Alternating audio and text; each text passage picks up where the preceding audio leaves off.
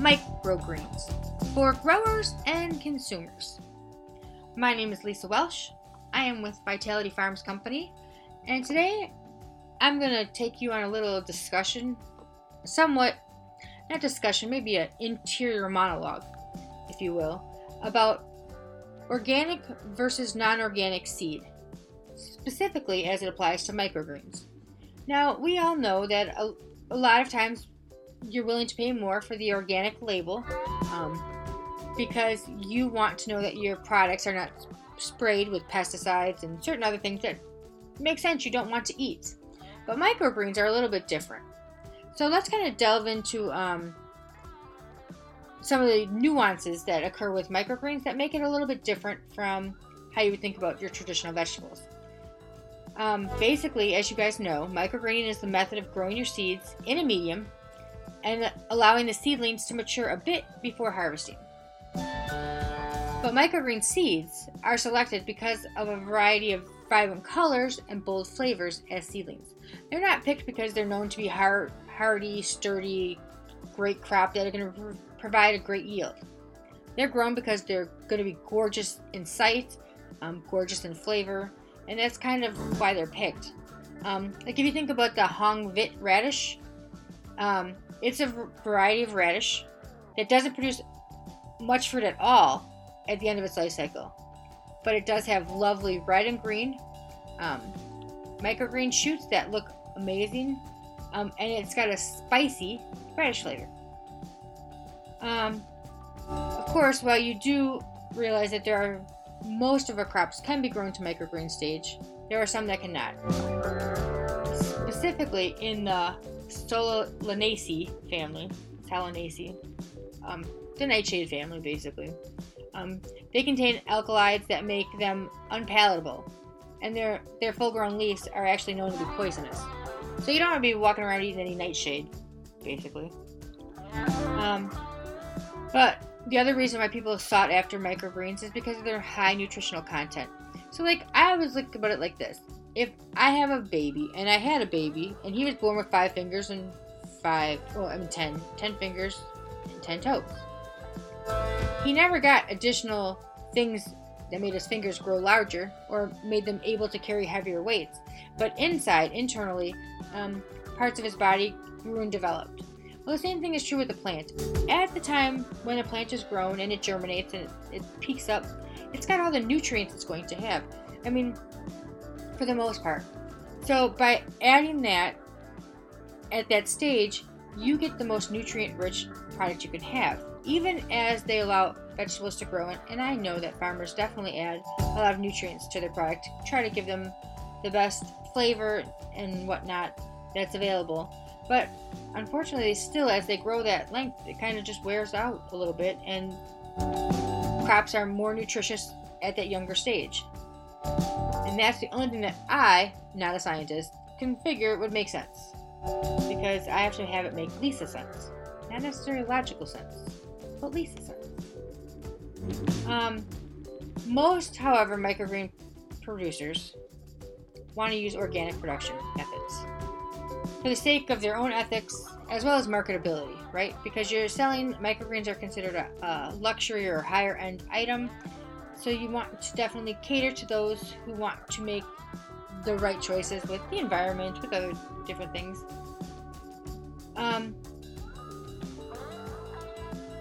Some organic methods, as you know, may not always be what they seem.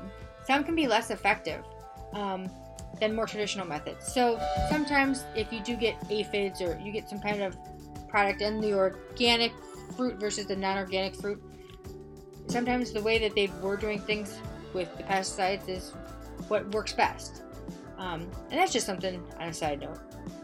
But basically, when you want to talk about seeds, especially for microgreens, to me it comes down to money matters. Inorganic seeds are obviously going to be a lot cheaper than your organic ones. If you have a budget, you're trying to do it on a shoestring, you need to consider maybe doing inorganic, which is okay. And here's why. See, what's not okay is to do GMO seeds and certain other seeds, which are definitely not going to be in the best interest. But the difference between an organic seed and a non-organic seed, well, it is significant. It's also insignificant, right? Because I'm only growing these seeds for 7 days. I'm not adding anything to them. So when people ask me, is it organic? I say, no, I don't buy organic seed.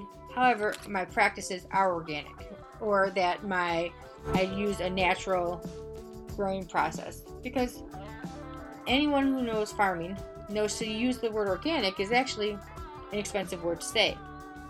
But there are reasons why even small microgreen farmers can actually claim their product to be organic without having to go through the entire licensing process in the same way, as long as their sales are under a certain dollar amount. Again, at least in my state. I'm in Florida. So, I mean, sometimes you want to consider that out. If, I don't add anything to it, how bad is the organic versus non-organic seed? What I try to do is, since I don't plan on qualifying for an organic grower certification because of the time and expense that are put into that, and I'm not necessarily sure. I've heard a few conflicting stories that say, because they're a weaker strain of seed, sometimes, depending on which kind and a lot of factors, of course, can't really speak in absolutes. Basically, you speak in theories and possibilities and what you're willing to deal with at the time. I don't personally currently buy organic seed unless I need to. Now, I don't advertise that any of my stuff is organic, but I basically just tell them I don't add anything to the product other than water. But I do not, because, and here's why. I guess here's really why I don't buy organic seed. Because if you look at the crops I grow, there's probably about 5 to 7 that have organic seed. Of the rest of them, they don't have it as an option. Well, why is that? What do you mean they don't have organic seed? That means that farming's been going on for a long time, y'all. Microgreens have only been around since, the 70s or 80s? 80s. I don't know, somewhere in there. So that's about 40 years. And over that time, organic wasn't a thing until, the 90s? I don't even know when that became trendy. So with all these times, there were a lot of crops, and because of the way they pick the crops, right? It's not based on what's going to give them best yields. It's not based on other factors. It's based on what's going to look prettiest. So a lot of times, because they're newer seed, usually only 1 or 2 seed manufacturers have them. So therefore, you don't have the availability to get organic seed. So, aside from the fact that the biggest thing I think is that GMO products may not be used at any point in my seed process. And I totally agree that the environment affected by farming practices has to be preserved.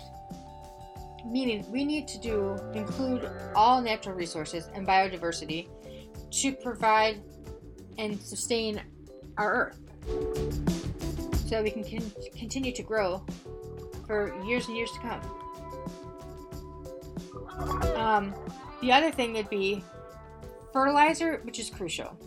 It often contains substances that plants need to grow that aren't found in soil. For example, a plant in which a leaf growth is important, such as microgreens, need a high level of nitrogen in the soil in order to grow successfully. So when you consider looking at fertilizer or whatnot, you should consider the following points. What kind of soil am I currently using, if I use soil at all? And does my soil have all the necessary qualities for my microgreen without needing to add any additions? I've gone back and forth with the whole additives things. I've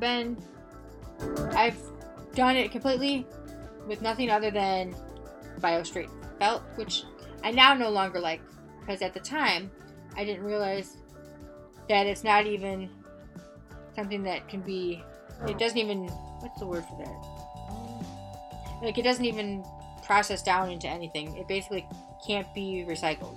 So it's not so great.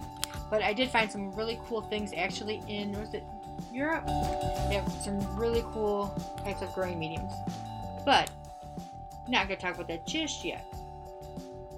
So you have to consider what source your plants are getting their nutrients from.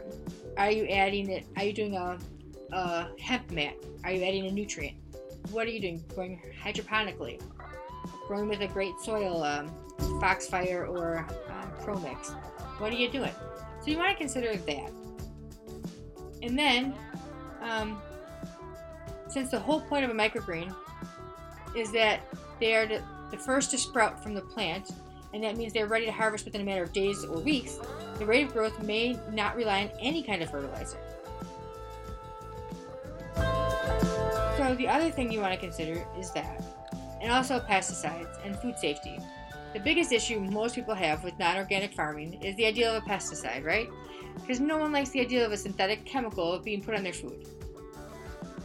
But it's true that non-organic pesticides have been linked also with harmful effects on the environment and local ecosystems.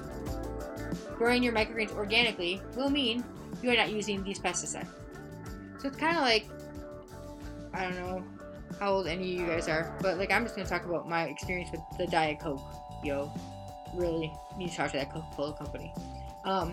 But do you remember back in the day when, it was, so what we're talking about is pesticide would be Coca-Cola, right? Like it's bad for you, and it's got all this stuff that's not really good for you, you don't want to consume it.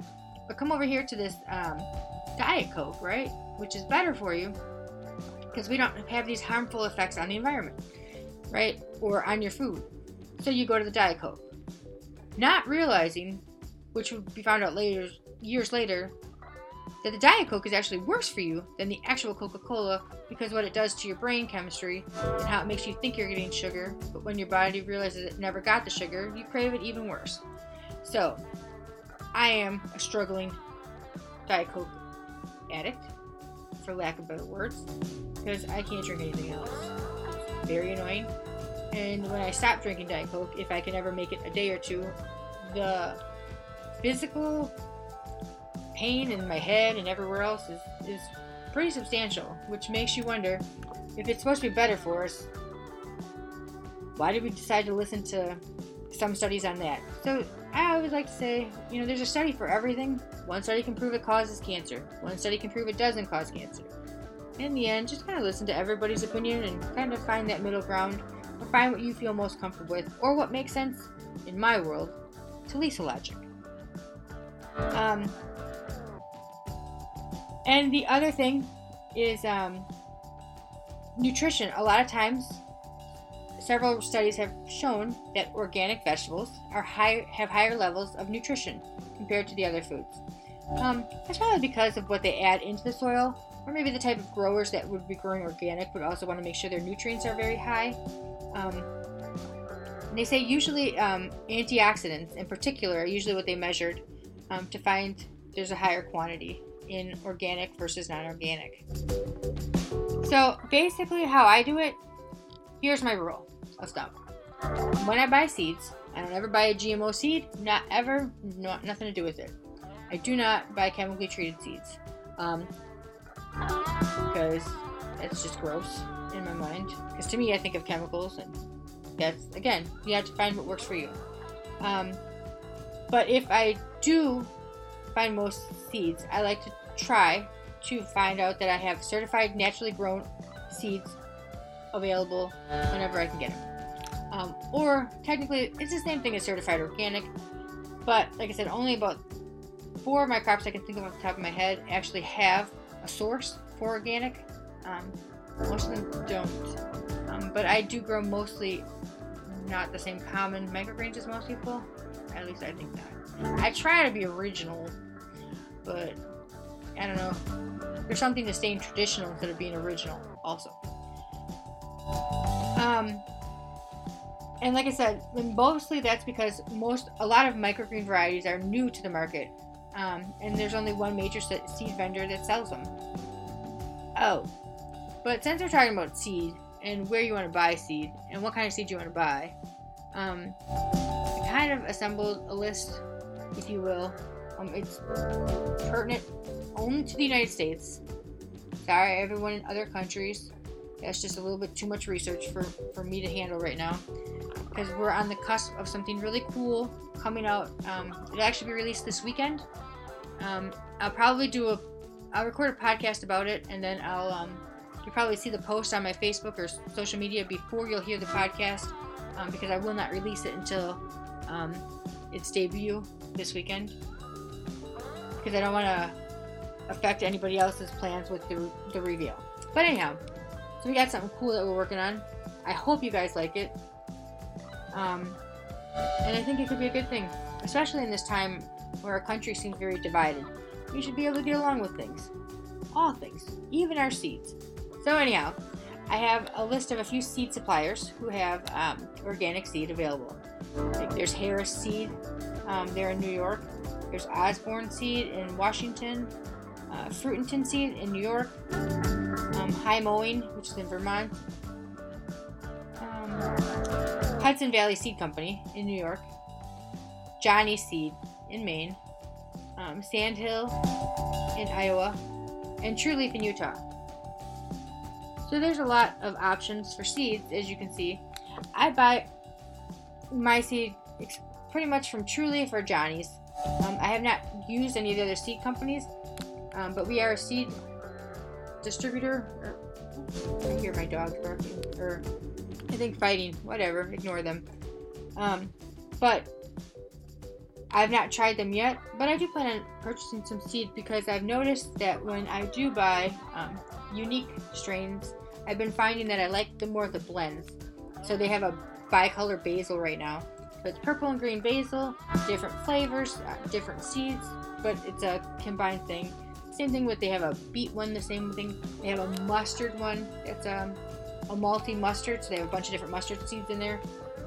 I'm all about that. I'm all about like a basically a mixed pack, if you will, of pretty colors and cool things so that we can get this great flavor profile. But anyhow, you guys, I have a very, very important meeting to get to today. So I'm going to hop off here. But I did want to get this in and talk to you about the seed. So basically, I don't always buy organic. I don't know if you'll find anybody who says they only buy organic and then they just don't grow any crop that they can't get non-organically. But technically, you are allowed, as a grower, if you cannot, and you check at least 3 major seed sources and you can't find the variety you need, you can use conventional grown seed as long as it's not GMO or chemically treated, and you can grow them that way. So you guys have a great day. I will talk to you later, and hopefully you guys will be as excited about the next reveal for the next thing that is coming. That should be awesome. Have a great day. Bye.